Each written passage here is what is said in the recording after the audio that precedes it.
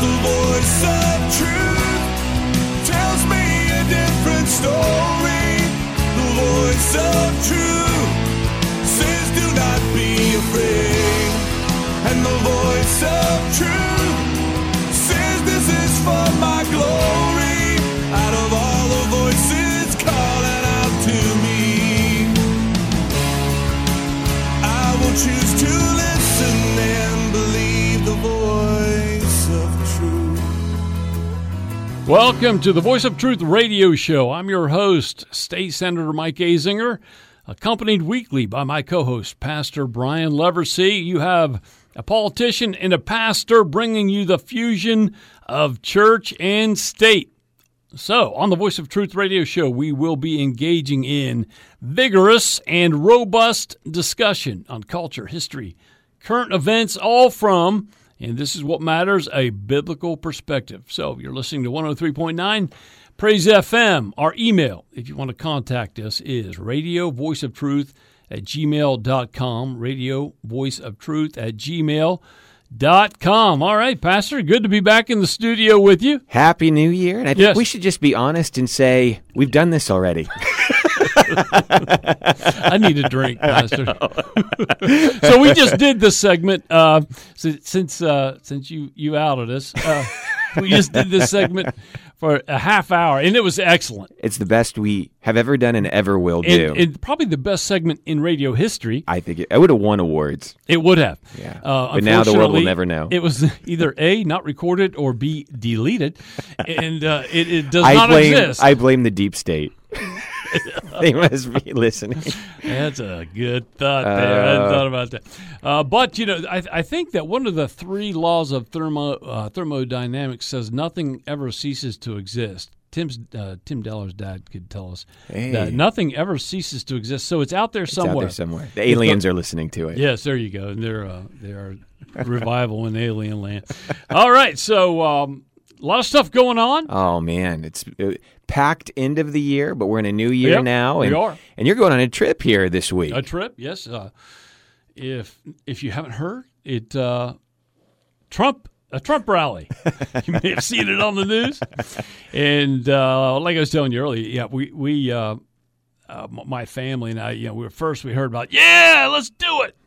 And then we thought of the logistics and all of the just everything you have to do to get that going and hurdles just going and so into on. D.C. Just going into D.C. There's supposed to be 3.5 million people there. That's like 2 states of West Virginia. It's unbelievable. In D.C. And do you think they've ever had that many people there time before? I've never heard of anything over 1 million. Man. And I might be wrong. So if you have a record number of 1 million times 3.5, maybe more, maybe less, that number may not be right. But I heard it several times from reliable sources. So it's going to be nuts. But we're leaving on a bus. My son and I, Zach, are leaving on a bus tonight at 10 o'clock at the Kroger in Southside, driving to Clarksburg, picking up folks there, driving to Morgantown, picking up folks there, and then on to D.C. So it's a 6-hour drive from here, plus stops. So we'll be sleeping all night on the bus, getting up in the morning, they're parking in the hotel parking lot somewhere close to the metro in D.C. So we'll get up, take a half-hour ride on the metro. So I'm a couch guy. Right? I like. This is out of your comfort zone. It's way out of my comfort zone. If there's a football game on, I want to watch the Mountaineers on my couch. I'm not interested in the stadium. So it took a copious amount of patriotism to get me going, and off we go. So my son and I'm trying to get my other son who's up at WU. He wants to go now. He got off work. He's all excited about it. I have a buddy I've been texting back and forth with who's trying to get on a bus also down in a different location. I set him up, and this gal's not calling him back, so I might call him back, or I'm going to call you out on the radio.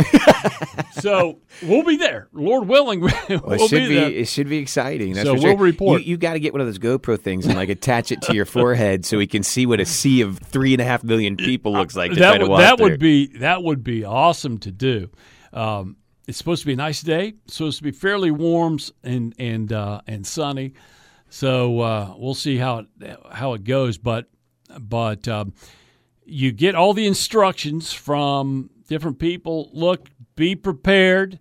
There will be the restrooms are spotty.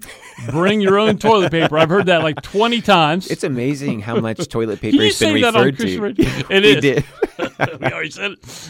So, right. So, bottled water, protein bars, fruit, whatever, backpack. So I got my boy loading up the backpacks as we speak. I got to get the Trump flags. I fly an American flag on my porch.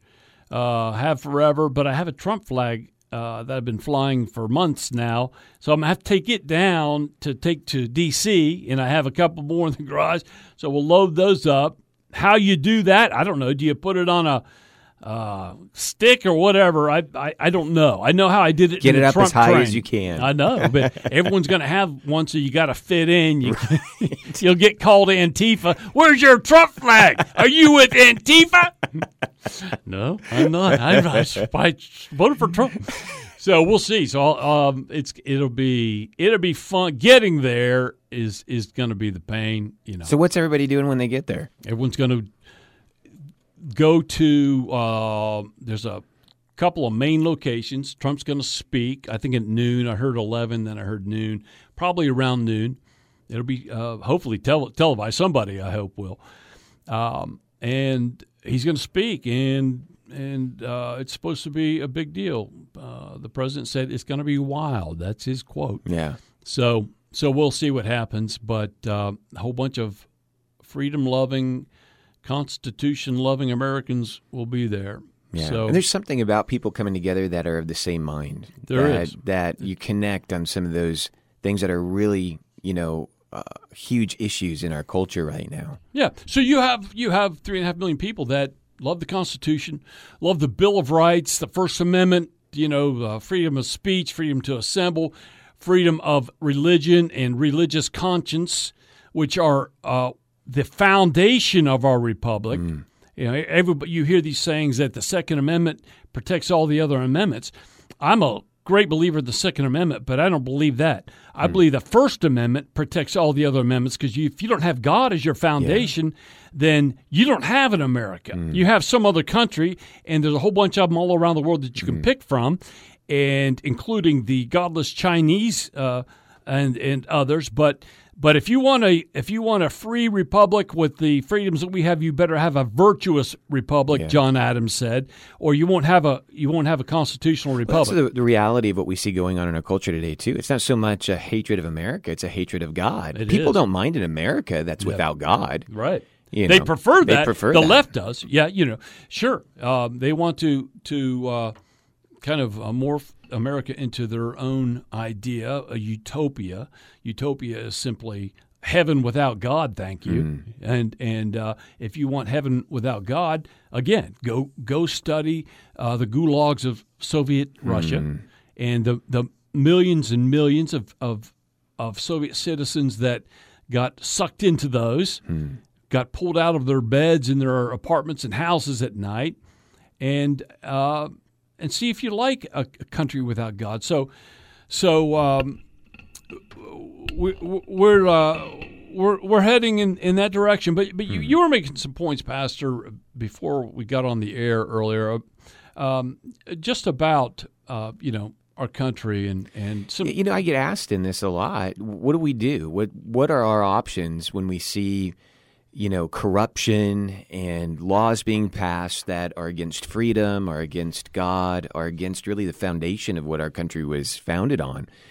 And, what do we do about that? And, I know we were even talking how we've been so torn away from the fabric of our freedom and our history of understanding even how our Constitution is written and how it mentions, militias, and it mentions giving rights to American people, whether they be in the majority or in the minority, to be able to stand up for their rights and defend their rights and fight for their rights. And as a believer, we understand this. We understand all of our rights come from God. Yes. We understand that it doesn't matter if you're not right with Jesus, your politics aren't going to make you right. Right. I mean, Jesus has to be the foundation Yes. of all of that.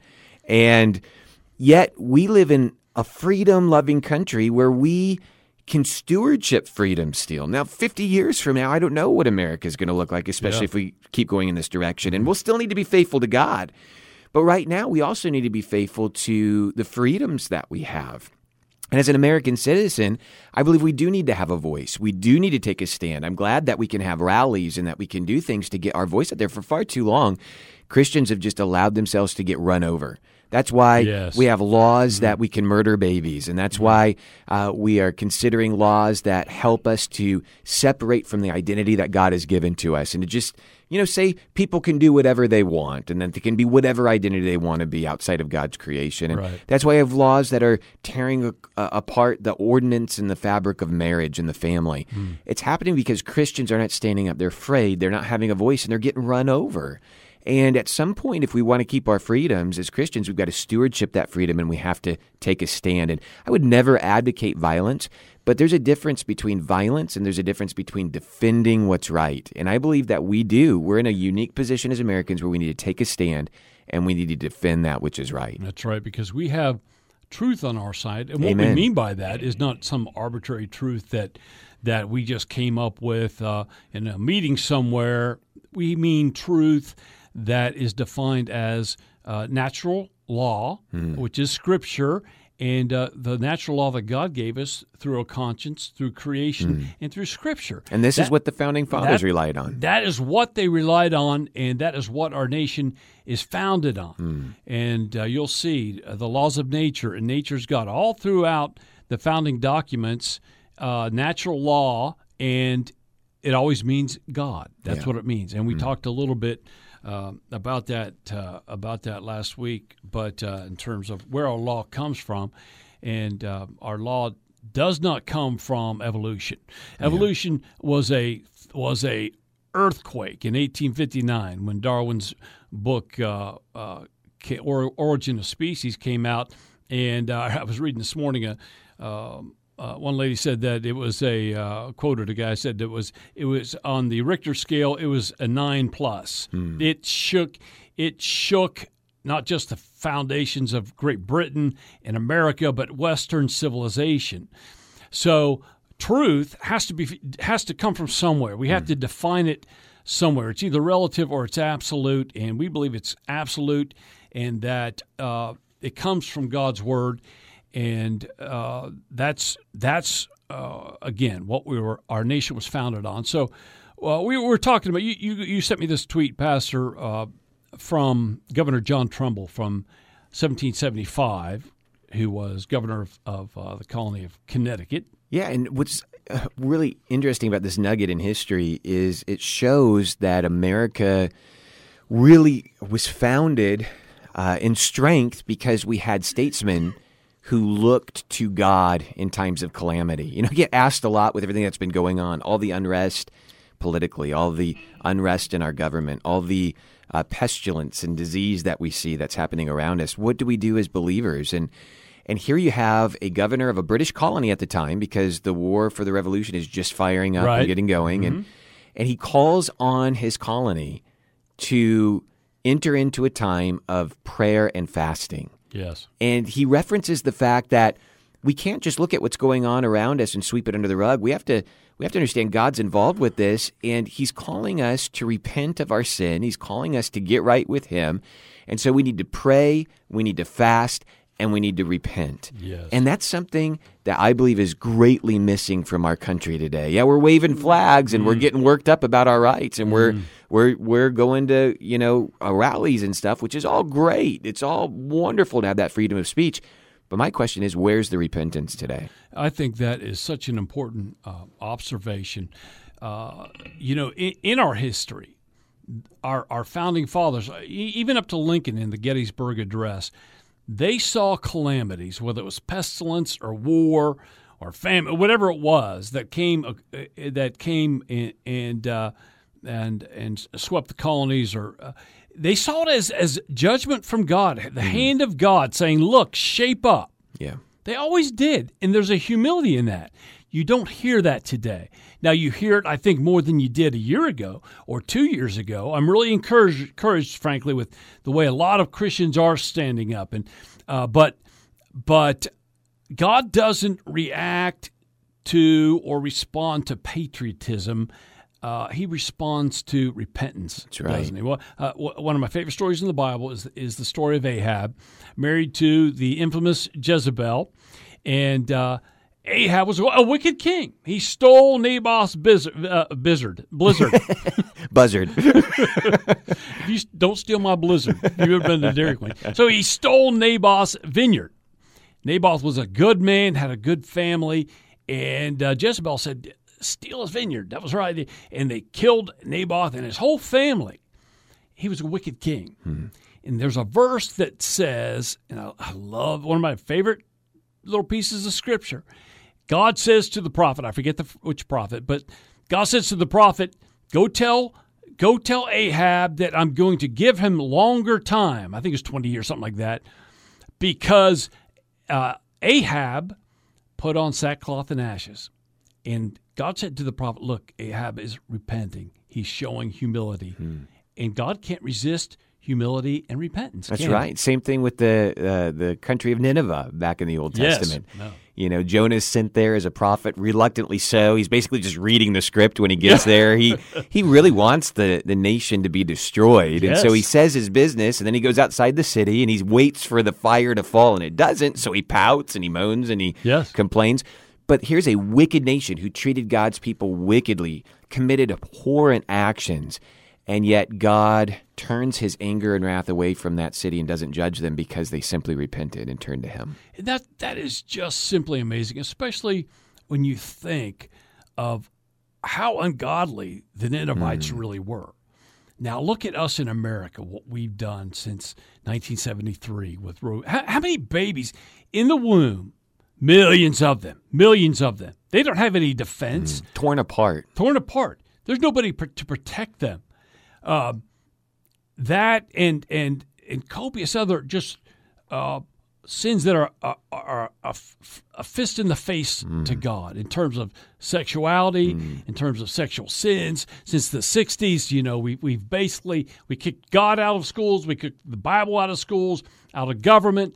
We've said there are no perimeters in terms of sexual behavior, and we've removed it from even the discourse of it, the context of it being right or wrong. You can talk about sexuality, just don't talk about it in the context of whether it's right or wrong. How could we not expect God's judgment? How could you not? But somehow, you know, there's things happening. I think that we are seeing God's judgment in some ways. You know, we're starting to see, I think God's saying, look, you better pay attention. I'm getting real serious right now. That's what I think he's saying. And you're the pastor. You're a man of God, and you'd know more than I. But that's just my sense. Governor John Trumbull said this. He exhorted the, quote, ministers and people of all denominations of Christians to observe the same, unfeignedly to humble themselves before God, penitently to confess their sins, earnestly to beseech the mercy of God and his gracious return to us. So you have some words there that you don't even hear many preachers say today. Sin, repentance, humility, humble ourselves before God. Those are terms that are rare today, aren't they? Yeah, even from pulpits. And what I liked about this governor, all the way back in this revolutionary time, is he called not only for repentance so that God could bless them in their health and in this war that they were in and so on and so forth. But he actually, if you look at the whole context of this nugget of history, he calls on people to pray for the churches to grow and to become more robust. He asked them to pray for the ministers that they would lead well in their congregations. He asked them to pray for the King of England at the time, who they're at war with, that God would give him direction and give him wisdom and turn his heart towards righteousness. And you can tell that God is really in the spirit of things in leadership when the leadership isn't all about themselves. You know, we got a lot of people out there wanting to fight today, and they're wanting to fight for my rights and myself. Yeah. But when the Spirit of God is behind something, you really want the heart of God in a matter. Yes. And one thing that our founding fathers and our early generations and from most of America, everyone always appreciated and fought for freedom and liberty.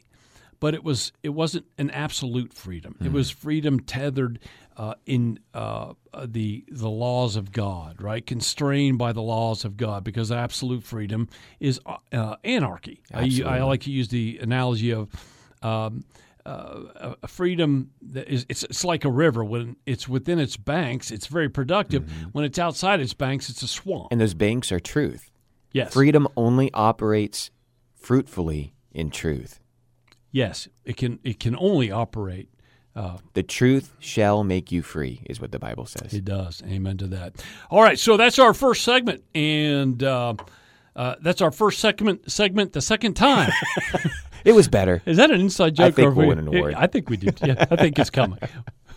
So we'll stay by the phone. Someone's going to be calling. Marconi Award. All right, so next segment we got an article, great little article. I just happened to find this on Facebook. Somebody posted it. It's several years old. Talks about a gal who was with the Peace Corps and how she went to an African nation, a Muslim nation, and what she found there that was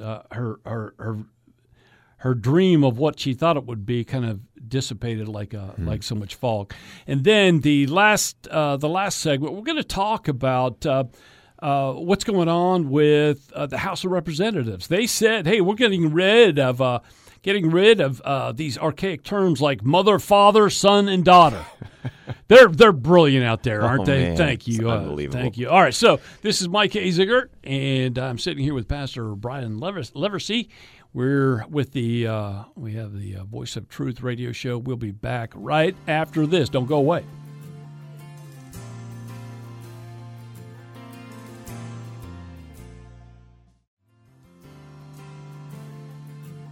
All right, welcome back to the Voice of Truth radio show. You are with State Senator Mike Azinger and Pastor Brian Leversey of Fellowship Baptist Church in Vienna. We are broadcasting across the Mid-Ohio Valley, and honored to do so. We're just having a blast doing this. We haven't been doing it long, Pastor, but we're having a blast, aren't we? We are. Do you think anyone else is? I think we're the only ones having fun right now, but we invite people to jump on the fun wagon. Yes, absolutely. Get out one of those little horn things at the birthday party. What do you call those things? I don't even know. It's been so long. But we are just here to talk about important things from a biblical perspective, whether it's current events, whether it's history, whether it's theology, and I'll throw those to you, Pastor. But I think that we have a culture today that's confused. And in a lot of ways, it's not their fault. And it's confused because there's no leadership, right? There's no vision. Mm-hmm. And the Bible even says where there is no vision, the people perish. And what you have out there today is you have a lot of confusion, you have a lot of uncertainty, because we've picked up a long time ago our moorings from biblical truth, and we've moved into relativism. And whenever you move into relativism, it's whatever anyone believes that's their individual designer truth. And so you don't have firm definitions for things, and you don't have firm purposes and callings for life anymore. So really, we are just floating around out there, and we're trying to do things that feel right to us, but that isn't necessarily a good definition for truth. It's certainly not, because feelings are subjective and arbitrary and change like the wind. Feelings have a purpose. God gave us feelings, but it feels good to eat the first Snicker bar, but the 12th one doesn't feel so good. Hey, how'd you know? Did my wife call you? I've never had more than 6 in one sitting. Yeah, whatever. All right, so some things happening out there. This one just kind of hit the media just like a thunderclap anyway.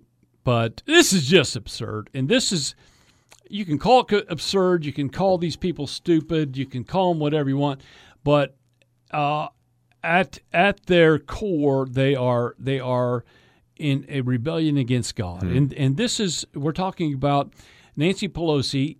She's introducing in the House rules, eliminating words like mother, father, son, daughter. I can't help but laugh. It's unbelievable. But that's and this is where nations die. This type of stuff. You have one of the most powerful people in the country saying, "Look, we're not going to talk about mother or father anymore. We're not going to talk about son or daughter." Pastor, when you get rid of those words, do you still have a definition of family? It reminds me of what's written in the Psalms and in other places of Scripture. The fool has said in his heart, "No God." And when we say no to God, and we say no to his design, and we say no to his creation, and we say no, he doesn't exist, this is what you're left with. You're left with people who are scrambling to try to eliminate every vestige of God. When you say there's no more grandmother, you say there's no more father, you're saying there's no more son, daughter, whatever. You're saying there's no God. This is not trying to change vocabulary to make things more pleasant for people who don't agree with things. This is another attempt to remove God from the equation. We're not going to listen to God. We're not going to listen to what he has to say about the family. We're not going to listen to what he says about his creation. So we're going to remove to an absurd degree. I mean, it's funny. Somebody pointed out on social media that when Nancy Pelosi presented this as the new rules of engagement for how they're going to address things in the Congress, they pulled up one of her social media sites and listed under some of her titles, grandmother. I love it. And you can't be hey, it's like this. You can't be Did you ever liberals are never You consistent. can't be consistent when you're in a lie. Do you remember telling a lie when you were a kid and you couldn't you had to tell another lie and another lie and cover that one up, and before long you get caught because you can't, and they're getting caught. They're going out to restaurants and eating without masks. They're going in there saying, "Do this, follow the science, follow my absurdity, but they can't even follow their own absurdity because you can't keep up with a lie. You can't, and that's what liberalism is based on. It's not based on truth. It's based on a lie.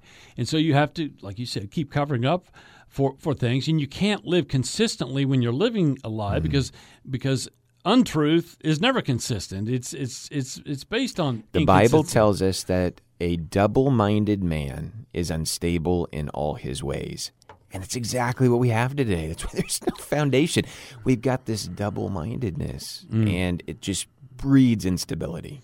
It does, and we don't. We've got young kids, and when you tell kids, a lot of kids, Pastor, grow up with some confusion in their sexuality. It happens. I mean, we're sinful creatures, but most of them. Most of the time, they come out fine. The mom and dad are with them, and they work through it. I'm talking statistically. Yeah. This is true. Kids that have a problem with being confused sexually, it's not uncommon, and it's not something to jump off the bridge about. This is something kids usually come around. But our culture, when we do things like this, our culture is saying, "Hey, explore. Don't."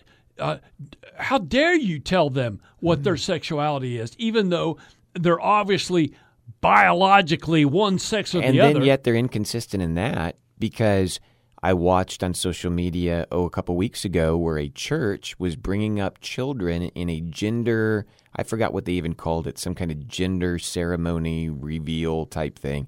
And you've got moms bringing up their 4-year-old, 5-year-old sons and forcing them to say, "I've decided I'm a girl." And yet they're saying you can't, as a mom and dad, cultivate the truth biologically of who your children are to them. Your biology should inform your sexuality. Your biology informs it, your creation. But when you want to run from a creator, and you want to be the creator. See, this is what this is. This is man wanting to be the creator. This is a mom wanting to create her boy to be a girl. And when we eliminate the creator, who do we turn to? We turn to ourselves to be the creator, and we create a mess. I have a book I was showing you earlier. It's by a lady named Nancy Piercy, and it's called "Love Thy Body." It's about these sexual wars that man is waging, but it brings it from a Christian perspective and how we should react to folks that do this. And we should always, of course, love folks that are absolutely. But she has some excellent quotes. And the first time, I just want to make the point here. one of the ways we lost this battle, and I think we have lost it because they're running over us in terms of redefining all of the sexual things. But we let them have the language. We used to say, when I was a kid, I'm 55, when I was a kid growing up in the 70s, you'd fill out the forms at school or whatever. It would say sex, male or female. We got rid of the word sex. Sex has a definition. It's a biological definition that everybody knows and understands that you're a male or a female. Gender is undefined. The definitions for gender go into eternity, as many as you want to add on to it. When we let them have that redefinition of the word sex, get rid of the word sex and put in gender. It's a new term, Pastor. And I want every Christian to hear this, and I want you to grab onto this. The reason why we're silent on this is because we have been bullied into believing that we don't love people when we talk about this. But let me ask you a question. Can you love someone and lie to them at the same time? That's right. And when you lie to people about their biology and their creation and who they are, and you try to cover that up, that's the true hatred. You hate God. You hate what He's created. You hate what He's declared. And you hate people if they don't line up with your ideology.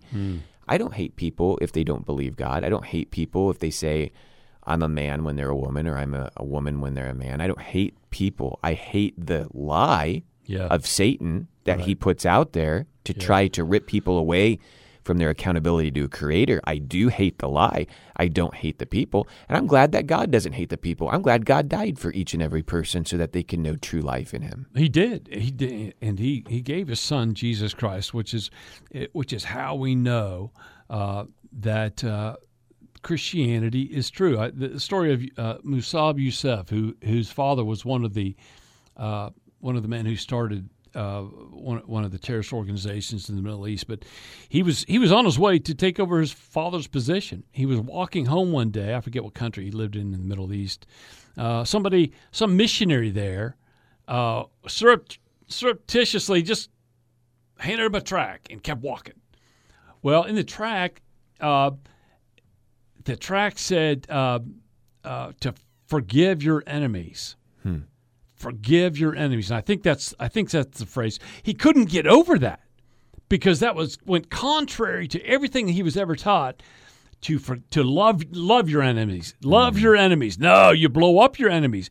That concept of a God, he said, that has to be God. To love your enemies, that has to be the God. And he became a born-again Christian. God loved His enemies. The Bible tells us that while we were yet sinners or His enemies, He died for us. And He took His stripes on the cross. The Lord did. But this is the bad thing about liberalism is it wraps itself up in love, but they lie to people.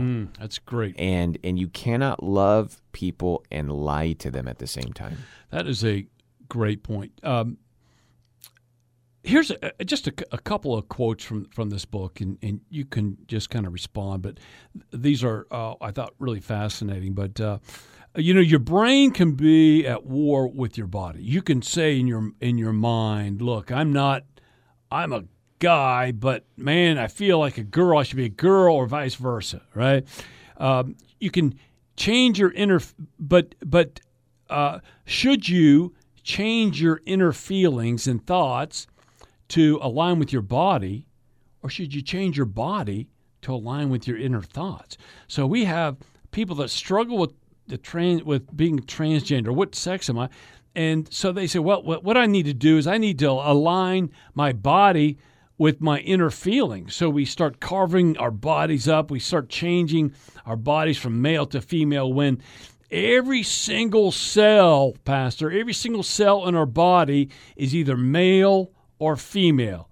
Every single the cell, every single molecule in our body is male or female. You can't arbitrarily just emotionally change your sex. It doesn't work that way because your biology is your biology. God made you a boy or a girl down to every single cell. Well, this issue of transgenderism and gender confusion used to actually have a medical definition that people referred to, and it was gender dysphoria, and it was a biological problem, a difficulty, a corrective biological issue.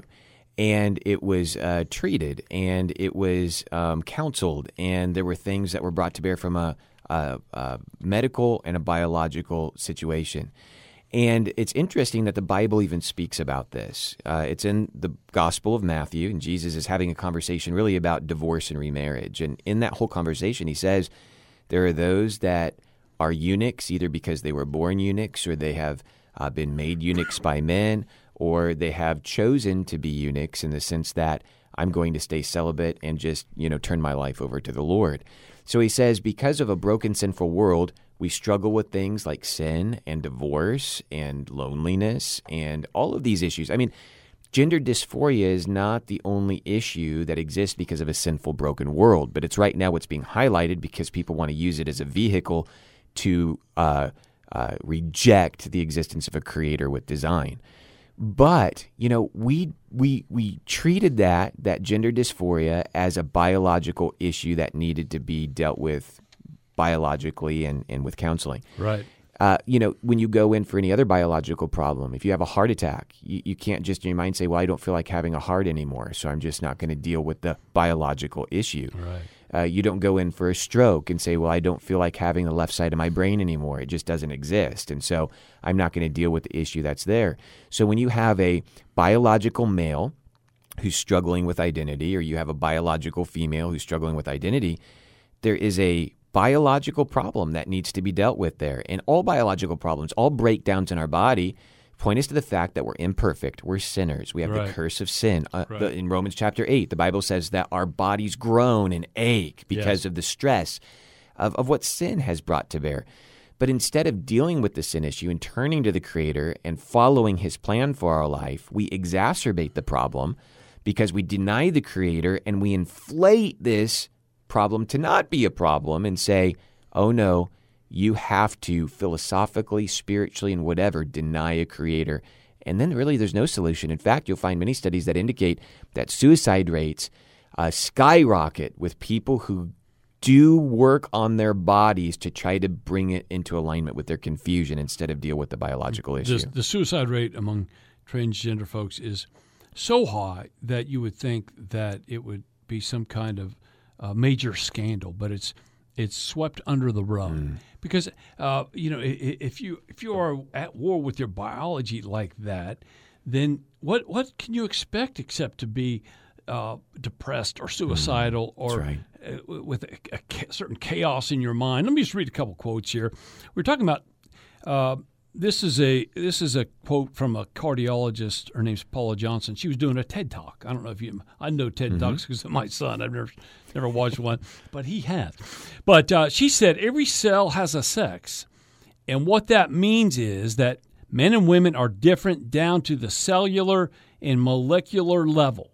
It means that we're different across all of our organs, from our brains to our hearts, our lungs, and our joints. Wow. So if you go into the hospital to have some kind of serious problem taken care of, it might be important that the doctor understands what biology you are. Yeah. And you may not want to hide it at that time because obviously you can't biologically because every cell has a sex, as the doctor said. So one more quote from Nancy Pearcey from this book, Love Thy Body. When gender is severed from biology, and that's what they're doing, they're severing their gender from biology, it becomes something we can choose. So we sever it from the biology, then it becomes something we can choose, and therefore something we can change.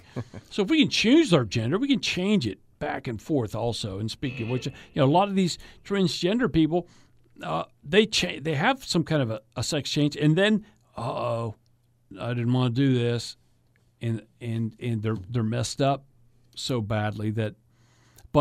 But you can also Google on YouTube or whatever, search on YouTube for these testimonies of what the Lord has done in the lives of transgenders.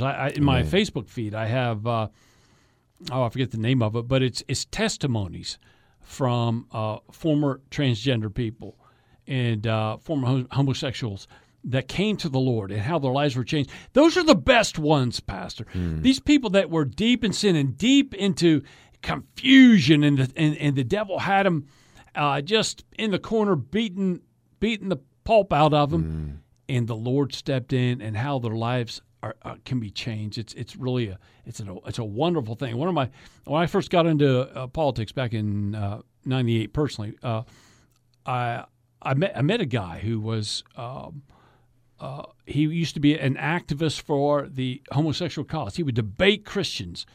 And he would travel. He's from Ohio, and he said every time he stopped in Columbus, he would stop at certain porn shops and watch gay porn on wherever he went.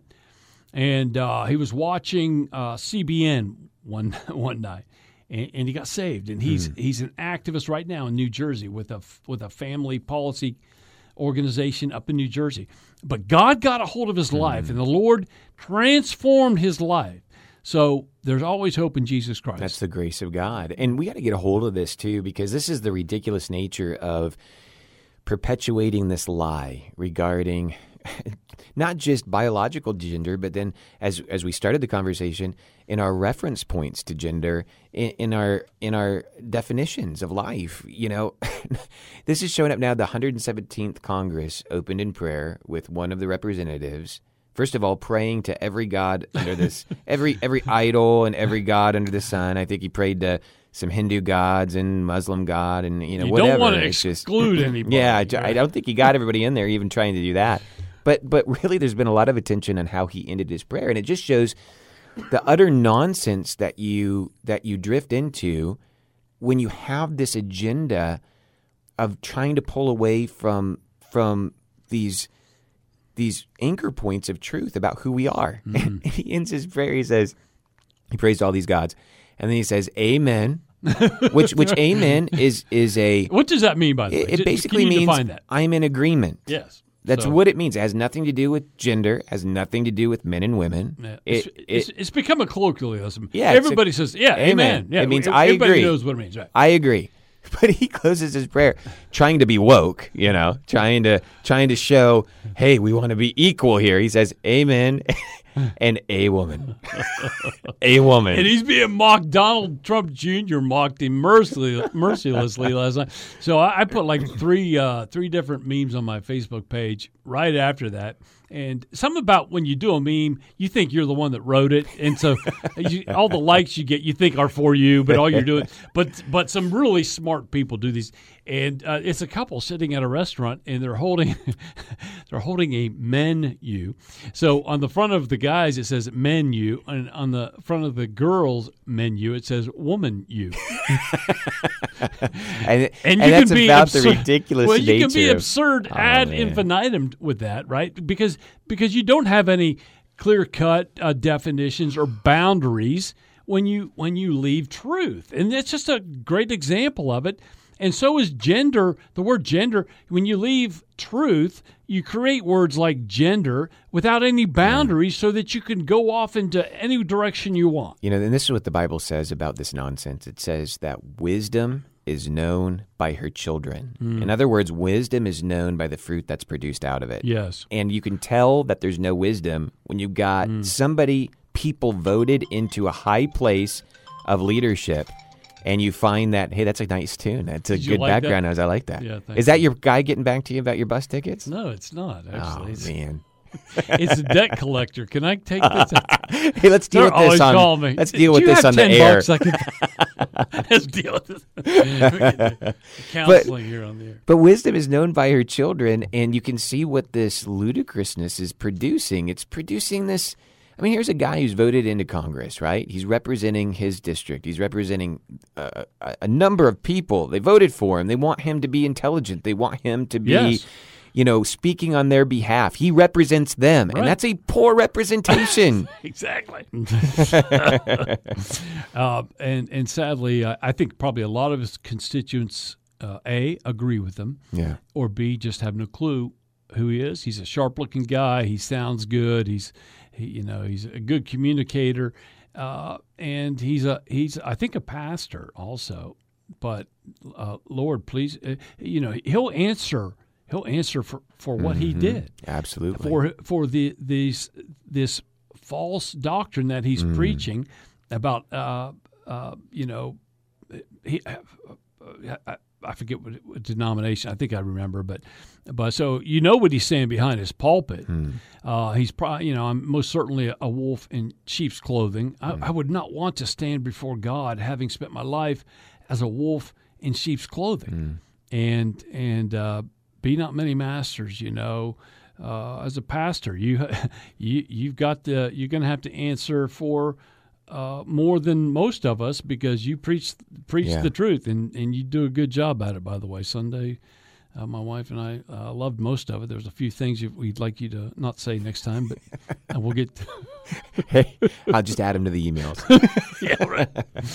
So anyway, all right. Well, if do you have any other comments on that whole situation? But we'll see what happens, because Pelosi. One thing about the left is that they don't back down, because it's their God.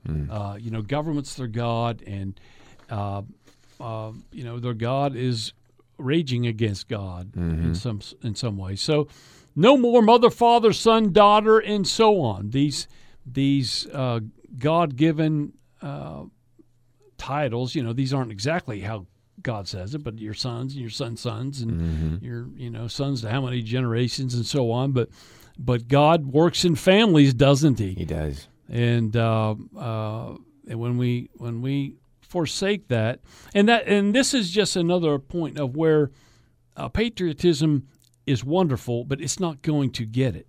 All right. Yeah. We got to repent of this kind of stuff. That's it. Right. And until you repent of it, call it sin, and turn from it, it will always stick around to wreak its havoc. It will. Even with the nation of Israel, Joshua encouraged them, do not come into the new land, do not come into the promised land bringing your idols from the heathen nations. Yes. Get rid of them right now, because if you bring them in, they're going to cause you to turn your heart away from God. And guess what happened?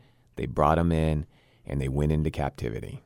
The first little sighting of a God back then with the Israelites. If somebody came up to you, this is in the law of God, I'm paraphrasing, but if somebody comes up to you, hey, I got a God, come here and look at my God.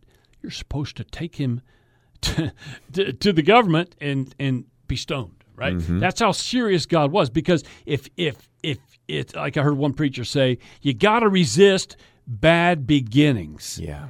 Because if you have a bad beginning, even the slightest, it's going to grow exponentially. Yeah. And then I learned that fishing. I learned that going out in kind of stormy, cold, foggy weather off the coast of Southern California, and being on one of those fishing boats and trying to make your way back into shore. And if your instrumentation isn't working well, if it's gone bad, and you get a little bit of off course in the beginning of your trip back, by the time you get to that shoreline, you're way off course over the journey that you take. Well, that's a good illustration. All right, you're listening to Voice of Truth radio show with State Senator Mike Azinger, Pastor Brian Leversey, and we'll be back after this.